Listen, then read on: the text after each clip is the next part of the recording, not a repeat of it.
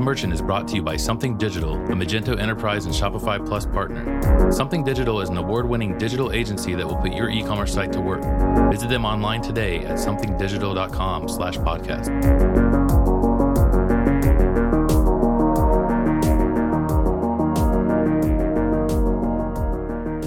Hello and welcome to Merchant, a podcast by merchants and for merchants. I'm Philip Jackson, and we are live here in Atlanta at Citizen Supply. And we have a live studio audience. Can you guys make some noise? Woo! We have an amazing panel of merchants, and I couldn't be more excited than I am right now. So I'll go ahead and kick us off and introduce them one by one.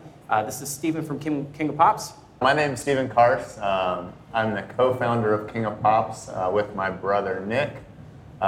King of Pops is basically a handcrafted popsicle company. We started in 2010 and have gotten involved in all kinds of fun stuff since then, both including pops and not pops, everything from Christmas trees to compost to yoga events. So we've tried to kind of keep things interesting as we've gone along through the years. And we're also in 6 different cities throughout the South. So, Awesome. Thank you. And Erin. Hello. So Worth Living. Hi. Yes, I'm Erin Eddy. I'm the founder of So Worth Living. We're a lifestyle company. We promote self-worth and self-love. We use apparel to bridge the gap between not talking about self-worth and talking about it. We've been around for a little over 7 years, and it started off as a passion project. And then next thing you know, I had to learn how to own a business and figure it out. And yeah, we sell to 50 states and 30 countries, and I've never had a 5-year plan. Every year it changes. Isn't that true? All right, welcome, Erin. And Chuck from Bitter Southerner. Hi, I'm Chuck Reese, and I'm a co-founder and the editor-in-chief of an online magazine called The Bitter Southerner, which any of you listening can read at bittersoutherner.com. We got bitter about 5 years ago because every magazine that we saw about the South was filled with either really well-dressed white people at a garden party or the Robertson brothers from Duck Dynasty. And all of y'all are Southerners, and none of y'all look like that to me, so we figured you needed a publication, and that's what we did. Great, welcome. And thanks to all of you for being on our panel here tonight.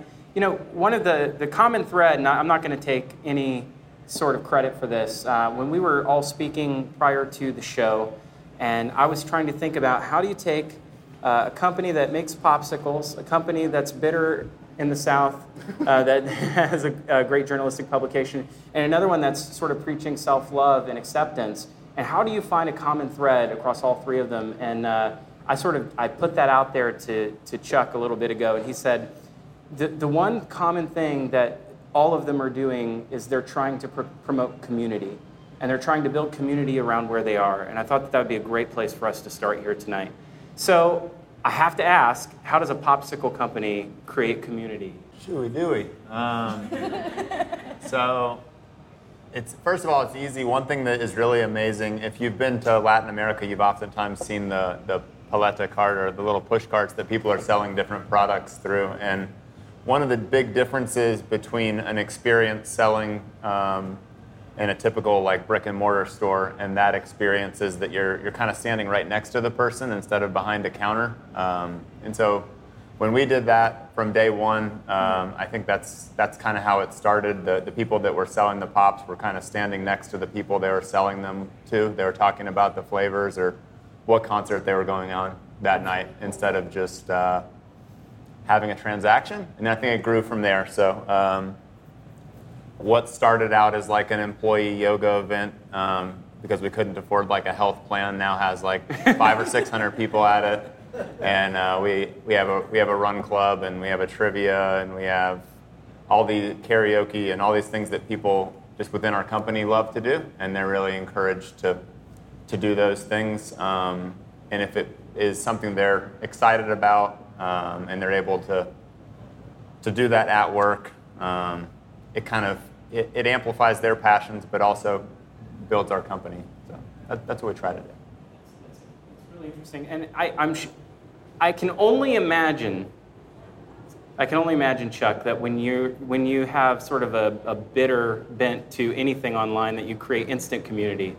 Well, it was more instant than we thought it would be.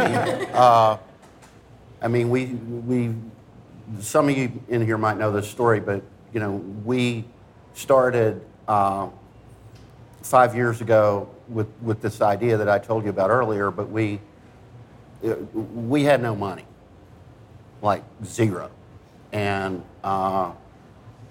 but we had this idea that we wanted to do these big, grand, long-form feature stories about these topics and people in the South that we wanted to cover.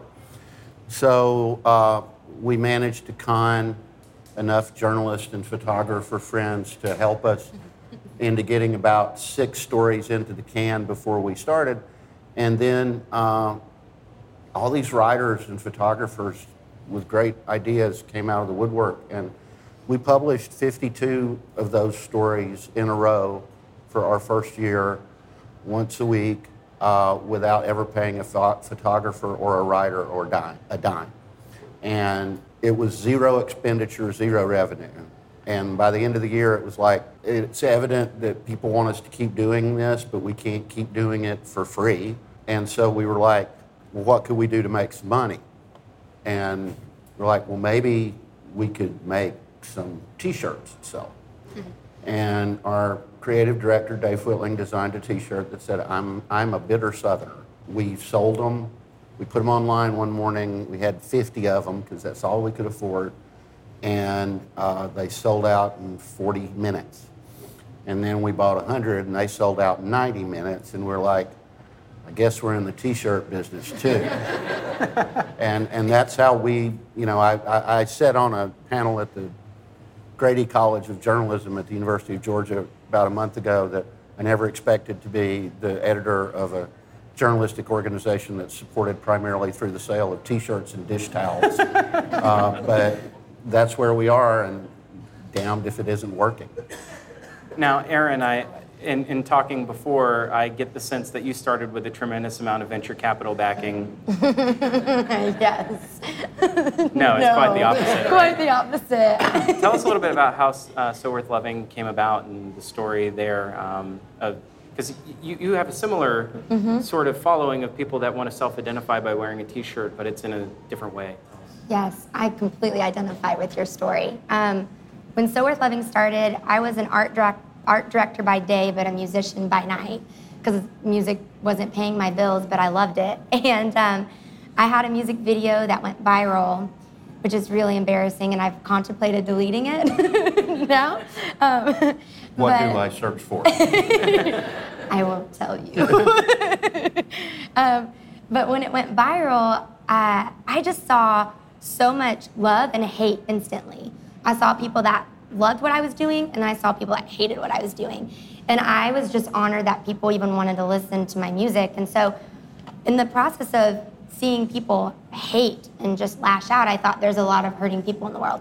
So I want to love on people. And I put my home address on my blog, and I said, mail me your personal T-shirt, and I will spray paint that you're worth loving for free. And I did that for 8 months. It was just a passion project to just love on people and just see. I thought that I'd receive like 3 shirts and all of them would be my mom and like my friend. And then I saw this need of people wanting to carry this message with them because somewhere in their life, whether it was hardship, a divorce, anxiety, depression, whatever it may be, they felt unworthy of love and they wanted to carry this message with them, that they were worthy of love because they don't believe it right now. And so I did that for 8 months and realized that's not sustainable. All my money was going to it, and I would duct tape cardboard stencils and fabric spray paint from a craft store. And I had shirts just strung all over my living room and towels for the overspray. And then I realized this is I need to probably maybe screen print a T-shirt, but I don't even know how to do that, and will someone buy it? And same thing, like when I first bought inventory, I bought 5 smalls, 6 mediums, 5 larges, and then it just went from there. Well, this brings up a really interesting point, because I think that the bootstrapped business is like a really interesting, especially when like you didn't set out to create, to be a retailer. You didn't start out that way. The idea was that you have a message you want to bring out to the world. But it has to be a little bit more complex when you're sourcing peaches from a local farm to put into a popsicle. Like, you have to be a little more thoughtful about how you get your supply in and like how you create your product. And so I have to believe that you didn't just start making popsicles in your freezer. Or am I wrong, Steve? It's where you start, but it's not what you sell to people. So we're actually right across the street-ish from where I was living at the time, and like the little medicine cups, fill those with different flavors, and then it was the middle of December, just trying to get your friends to taste them and say sweeter, not as sweet, and then once you want to bring it to market, we went and got a shared kitchen. Kind of pay by the hour, and you're legit at that point. And you come from a long line of popsicle makers, like generational popsicle makers. Yeah. Where you're entirely sort of self-educated there. We made a lot of smoothies growing up, so I don't think I was learning some combos back then. But other than that, pretty much figured it out as we went along, and had a lot of great inspiration as far as flavors from restaurants and bartenders here in the city, but also just traveling. Like, you can make a popsicle that tastes like so many different things and represents so many different flavors. So it's a pretty open palette. See, I want to say something about King of Pops too, because we were talking about the way they build community and it's authentic. It's like when they how long ago was it y'all started? 8 years. 8 years ago. When 8 years ago, I was living about a mile and a half, go up to Highland, make a right, and from where we're sitting right now to all you people who are listening. And King of Pops at that time was one dude with a cart under an umbrella across the street from Manuel's Tavern at the corner of Highland and North Avenue. And at first we drove by there. It was like, what the hell is this? And then it was like, okay, I'm going to stop and get one. And then it was like, every day I'm going to stop and get one. And, the thing about it was that all the community-oriented stuff that he described that they do to us who are consumers of what they do, who live in their hometown at least, it feels completely authentic because they didn't start a business and then try to become community people. They were always of the community. Right. Exactly. Yeah. And I think that brings up a good point here. It's not like you go to kingofpops.com. I don't know if that's a safe URL. Is that a safe? We got it. Okay. Finally. All right. Well, thank God. But if you go to kingofpops.com, it's not like your only venture is to try to sell popsicles in bulk through the internet. It requires people to leave their home to go seek you out. So you were telling me early on you sort of created a following on social. Tell me, like, was that intentional? I think it was just different, but it was intentional. And we knew we were running out of product, so it was a good way to tell people where we were going to be. And we kind of didn't know where we were going to be 1 to 2 days into the future. And it was also like in 2010, telling people where you were on Twitter was novel, and people were excited about the idea of like, whoa, I can use this thing for something. They're used to just kind of like looking at stuff, and they're like, oh, this says something that I can do. And so people were excited about that for the first couple of years, and now, as we all know, social media has kind of changed to more of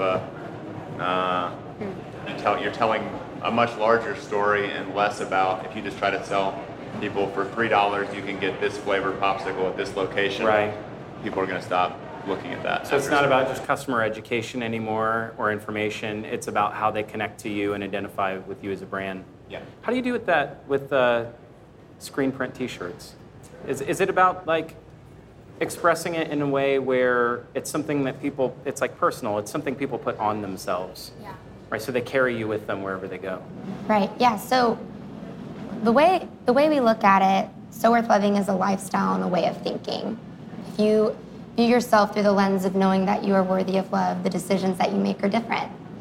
And so what I've noticed with So Worth Loving is sharing other people's stories is way more powerful and our mission than t-shirts.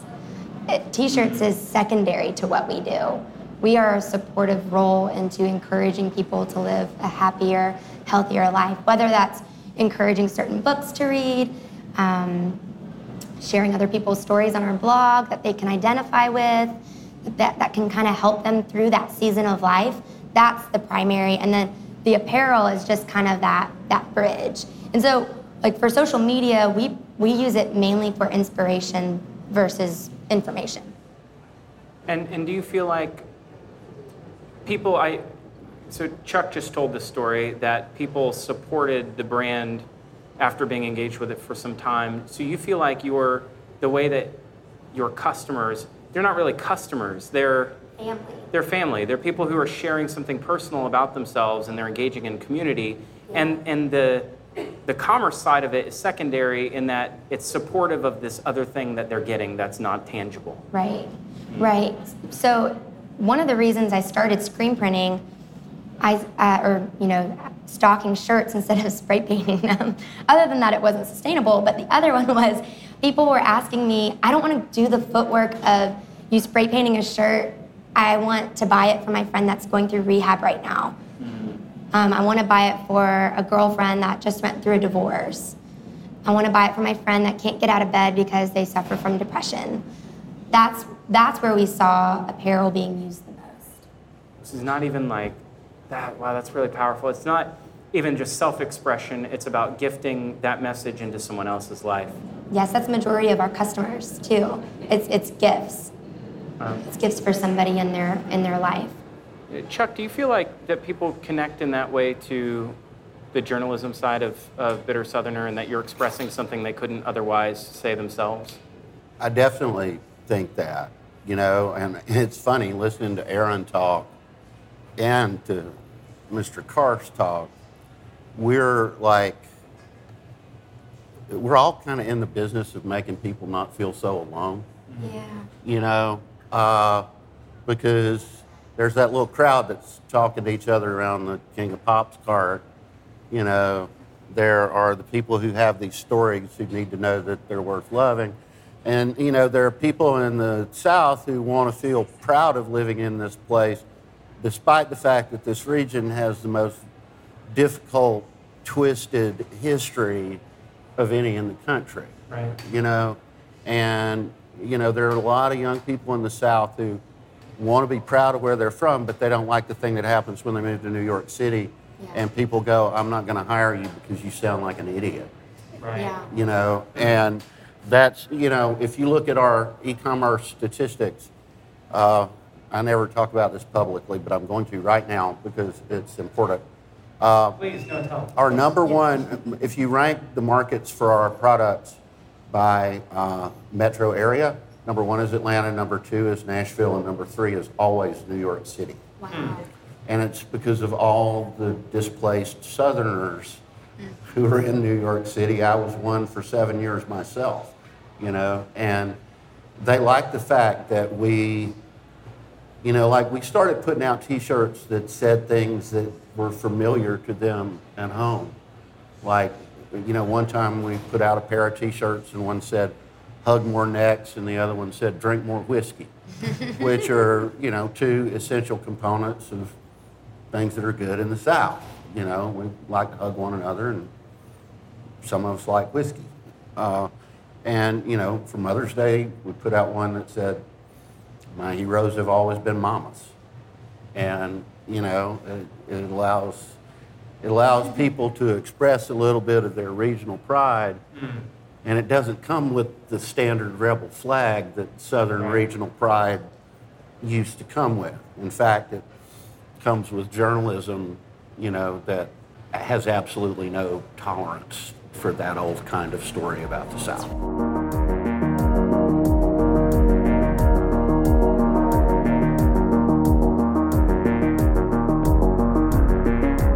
This podcast is brought to you by Something Digital. Something Digital is a full-service e-commerce agency specializing in strategy, design, digital marketing, and more. Something Digital has award-winning creative design and world-class engineers that can deliver any size project from concept to launch.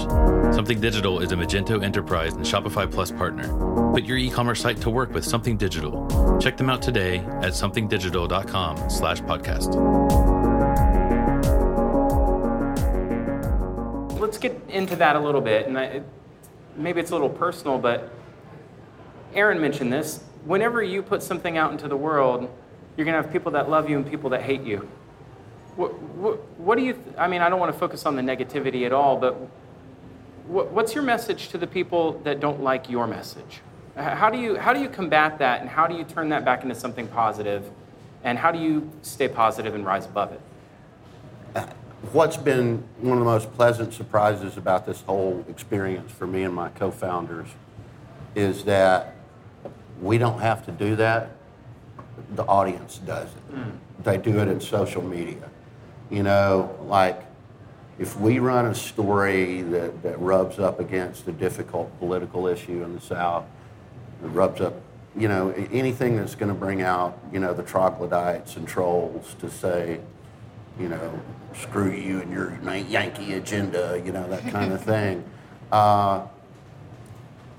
Like our readers just swarm on them in Twitter and Facebook and, you know, and all over the place. They'll start posting "Bye Felicia" gifs, you know, and that's how it generally goes down. And you know, every now and then we kind of joke about it. You know, every now and then we got to do a story that kind of thins the herd a little bit. So you have an engaged community that's self-policing, and because it's creating its own community, it's sustaining itself, it doesn't rely on just you. Well, yeah, I mean, because you couldn't do it on your own anyway. No. Well, no, I mean, we've got hundreds of writers and photographers and artists who've contributed to the thing over the last 5 years, and you know, it's been a joy. You know, we've had veteran journalists who, you know, get paid really well by big magazines that you've heard of who will write for us for cheap because they know we will get their story in front of an audience that will get it more. So. Well, Stephen, speaking of not being able to do it by yourself, you operate at a scale today that is beyond the little cups of taste tests, right? Sure, yeah. You're in. We think so. Right, and thank God, right? Like, when you're putting your product in Whole Foods and how do you sort of guide your business so that you don't sort of lose sight of what originally made it exciting? And like, as you scale your business, how do you not lose your soul in the process? Man. I don't know. I mean, I think you have to kind of figure out where your soul's at and check in on it every once in a while, because I think as you're going along, you're going to every opportunity to grow is going to be at the expense of something. So we were talking earlier, a lot of the farmers that we dealt with in year 1 and 2, now we need supplier verifications, and we need larger quantities than they can really grow or are interested in growing. They don't really aspire to grow stuff just to sell it to us, believe it or not. So all those challenges, just you have to be thinking of new solutions all the time, and doing the best you can, I mean, is really all you can do, right? Yeah, do what you can with what you got where you are, right? That's what it comes down to.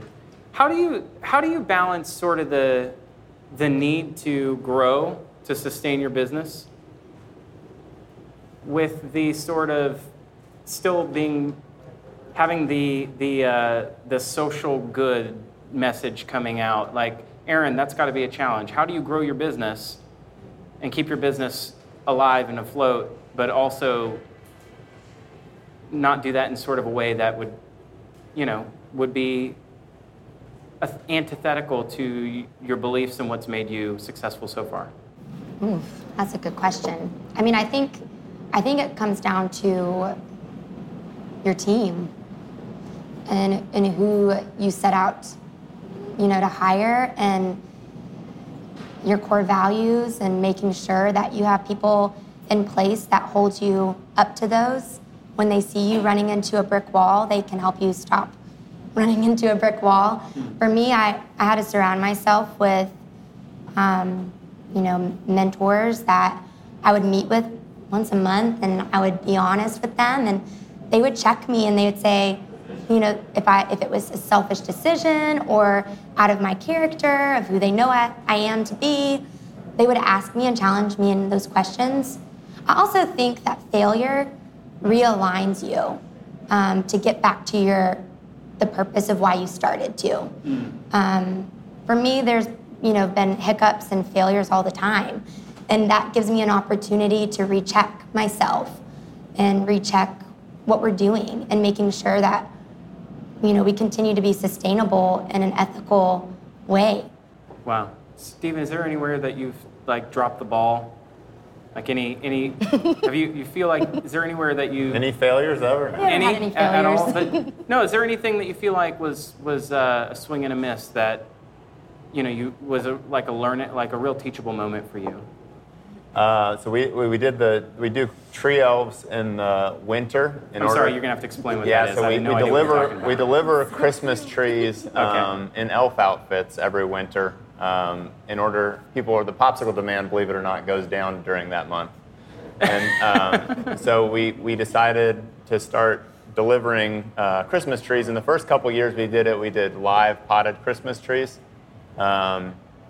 Which seemed like a great idea and was selling off the racks. Like, talk about e-commerce, just start selling live Christmas trees and people will buy it. But the logistics around it was an issue. They're very heavy. And in addition to that, there's some pest issues. So we had some not so enthusiastic calls of us ruining Christmas for different families. And I always kind of come back to that as a story for myself that if I'm having a bad day or whatever, it's like, well,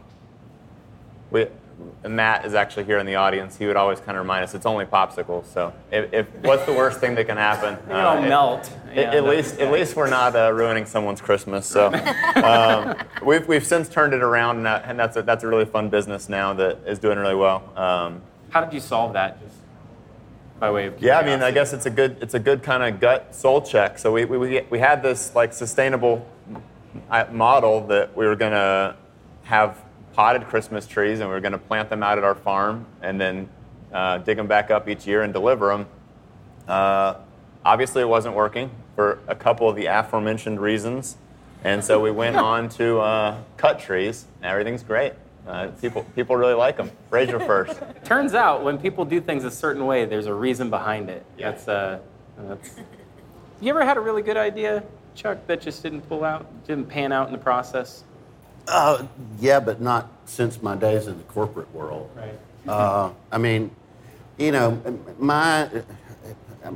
Our thing's weird, and it was weird for me. I'm 57 now, and we started this when I was 52, and I told somebody that I felt like I'd decided, like you would in college, like I'm going to join this band, and you just got in the van and left, I started in journalism, then worked in politics for a while, then worked in corporate communication, and I found it very soul-crushing after I hit age 50. And this had always been an itch I wanted to scratch, and, once I tried it, I knew we had to figure out a way for me to keep doing it because it was the only time that I'd ever woken up in the morning to get to work every day feeling like, I'm doing what I was put on this earth to do. Mm. So, it is a labor of love, but it's, we have bad ideas all the time, man. We've done, after we had, have you ever had a tomato sandwich, Philip? Yeah. Okay. Do you like them? I wouldn't say I go seeking out tomato sandwiches, but I would eat a tomato sandwich. Yeah. Well, we put out a T-shirt last spring when tomato season was about to come around. This red shirt says mayo and tomato. And it was a huge hit. It was like every Southerner who had ever eaten a tomato sandwich over a kitchen sink needed one of them. And I was like, well, you know, the weird sandwich that I ate when I was a kid was a banana sandwich. 2 slices of white bread, mayonnaise, and banana. I swear to God, if you put a little salt and pepper on it, it's pretty amazing. But we did a yellow mayo and banana shirt, and that was a bad idea. I think I got one. We sold out of maybe 50 of them, but it was kind of sluggish, and so we quit, you know. But I discovered that the biggest banana sandwich lovers were me and my buddy Patterson's 8-year-old son, and we had to make sure Emmett got an extra small because he ate a banana sandwich for lunch every single day. Wow. When I asked that question, I didn't know what was going to happen, and I didn't expect it going there. Welcome to Atlanta. I'm going to make the assumption that because thanks to our wonderful sponsor, MailChimp, who made all this possible, let's give them a hand. Including the introduction of each and every one of you, I assume you all use MailChimp in some way. Yeah. But without shilling too hard, I have to figure out, like, how are you approaching sending emails to people, and what are you using specifically in email? Like, how are you approaching that to connect with people in a way that you couldn't connect with them otherwise? Aaron, let's start with you. So I do use MailChimp. I've used it since we started. I used Shopify, and then I integrated MailChimp into Shopify. I do it a few different ways. If you're a new customer, you get 10% off if you subscribe to our newsletter when you first go to the website, soworthliving.com. Another way that I love to do it is by writing encouragement or a letter to the community. It's a way for me to reach our community directly versus hoping that they see it through their feed as they look amongst other people on social media. I don't want to put all my eggs in the basket of social media at all. It changes constantly, but emails seem to always stick around. And so we use it to communicate to our customers, whether it's sales, but honestly, we use it more so to send encouragement and tell a story or perspectives or thoughts. And we get a lot of responses back from people, which is really, really cool to see people reply and be like, oh my gosh, this was my week and I needed this and this is what I'm going through. And just to even get that reply is awesome because it's like, oh, someone's listening when you put it out there. So yeah, that's how we use it. Well, MailChimp's a really important tool for us and always has been. When we started, I remember like the 4 of us sitting around one person's laptop going, okay, how do we get this MailChimp thing set up? And so we got it set up and, you know, we all subscribed from our 4 different email addresses. So we had 4 subscribers on our list and that was us. And we launched with a piece that I wrote called Why We're Bitter. We decided to kind of start with a manifesto of sorts. And I remember being so happy, man. By the end of that, by Saturday of that week, 5 days later, we had 2,000 people on our list. And it's been growing ever since. And I think there's some people on our list who think it's just a newsletter that comes out. We'll show them, you know, because our photography is beautiful and we try to write the newsletter as well as we write the stories. And I've had people say that to me and I was like, no, ma'am, you need to click on it and you can read the whole story. But no, it's a, you know, we publish 3 times a week, Tuesdays, Wednesdays, and Thursdays, different kinds of stories every day. And we send one out Tuesday morning to debut the week's big feature story. And then we send out another one on Friday that is more focused toward e-commerce driving business and what we call the Bitter Southerner General Store, which is the e-commerce part of the site. And we do a recap at the bottom of the 3 stories we've run for the week. And it seems to be a pretty effective rotation for us. I'm sorry. No, it's okay. So you're sending with high frequency, and do you feel like was that Were you ever at this point where you thought that you would be driving people away by touching them more frequently? Or were your customers asking you for it? Were they asking to be engaged more frequently? I'm curious how you approach that. I mean, how often do y'all send out things to an email? We do once a week, but ours is, we have a presence in the community on carts mainly. Sorry. And so our idea is to try to take that same thing to the digital world. So instead of, it kind of becomes every event you expect to see a King of Pops cart, then why can't we start to explain to people, here are the events that are going around in the city. But once a week is all we do. And it's just hard to find. I mean, for us, like, making content full-time is not a top 5 priority. So, and in order to put out a really good newsletter, it's a lot of work for a lot of people. Yeah. If only there were a tool to help you make that even better. MailChimp.com. It's beautiful. Just the words haven't written themselves. MailChimp. Erin? We do it. So it's different.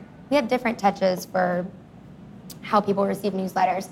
If you order anything on our website, you receive an email immediately that says dance party, and it's like a little video of us dancing. And it's like, oh my gosh, we're so excited. And then you get, when the order ships, you get an email of confetti blowing in the air, like gold tinsel. So you get those emails in addition to if we do anything promotional. Mm-hmm. So it just depends on if you're buying if it's shipping. But we, on a regular, like the ones that we prepare, it's like once a week. One time we did, this was really fun. One time we reached like 50,000 followers on Instagram. We were so excited. We wanted to celebrate everybody online. So we said, we're going to give away something for free to 50,000 of y'all. And it was going to be like this big fun thing. And so we ended up doing some giveaways and stuff online that were digital downloads. But people had to go and subscribe and order to receive the giveaway. And that was just really cool. There was so much energy around subscribing and then receiving and then posting about it. And people were excited. I think people just want more of what they like and what makes them feel good. And if you're not that, then they don't want it. Well, and it just sheds. For us and probably for y'all too, since y'all do it 3 times a week. No, only 2. Oh, 2 times a week. So 2 times a week, you get to sift out the people that aren't going to be your fans anyways. And so that makes the ones that are excited They're even more solid customers. They're not your community anyway. They're not your customer. Yeah, right? Go ahead and shed them and let them move on to someone else. Yeah, and one of the, and it's interesting because I've begun to wonder, and I told you this earlier today, that, I've seen 2 tweets over the last month or so. One that said, Bitter South, come for the T-shirts, stay for the stories. And the other one said, Bitter South, come for the stories, stay for the T-shirts. And I don't know which way it really flows with everybody. And it kind of doesn't matter as long as we keep getting to tell the story. There's a story in there, and that people engage with you and with your brand differently. Everybody brings their own story to how they approach you. And that's kind of, not to wax poetic about email, although Lord knows I could probably get all emotional about email. I love that email is actually, it's fundamentally different, and it breaks the mold. While it's an older technology, it breaks the mold in the way that we engage, especially in commerce. Because when you think of the old style of doing commerce, it means that people had to pack up the kids in the car and go to a store and make a concerted effort to actually buy something. Whereas the new way of doing commerce in 2018 and beyond is commerce is wherever you are, it's in your pocket. If in any other context that I'm in, I can engage in commerce. And that's really what email is too. Email is the things that I love the most, the things that I care about can come to me and be waiting for me in my pocket whenever I want to go. I don't have to seek them out. They're there already. And I think that that's why it works so well with retail. And that's why it works so well in journalism. And that's why it works so well in any context. And in fact, that's the story of King of Pops, is that people don't have to go to the popsicle store. You are out where the people are. And I think that's really the differentiator there is it's finding that people will make space in their life for you if they care about you and it resonates with something that's personal to them. That feels like a really good place to end it. I'll give you guys the final word. Steven. Final word? Yeah.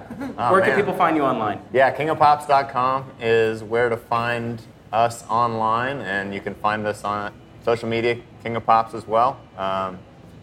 Look for us around town if you're in the South. We go to a bunch of festivals throughout, the big music festivals around the country, so maybe you'll see us there as well, and if not, that's all right. Aaron, where can people find you?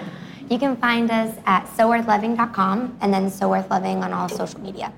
And we are at bittersoutherner.com. On Twitter, we're Bitter South because it can't be that long. And we are Bitter Southerner on Instagram and The Bitter Southerner on Facebook. Follow us on any of those. And I'm sure if you type Bitter Southerner into anything, it's like your picture that pops up. It's the, I love it. No, thank you so much. What an incredible panel to have here. What an incredible audience. Thank you all for joining us. Yeah. Thank you for listening.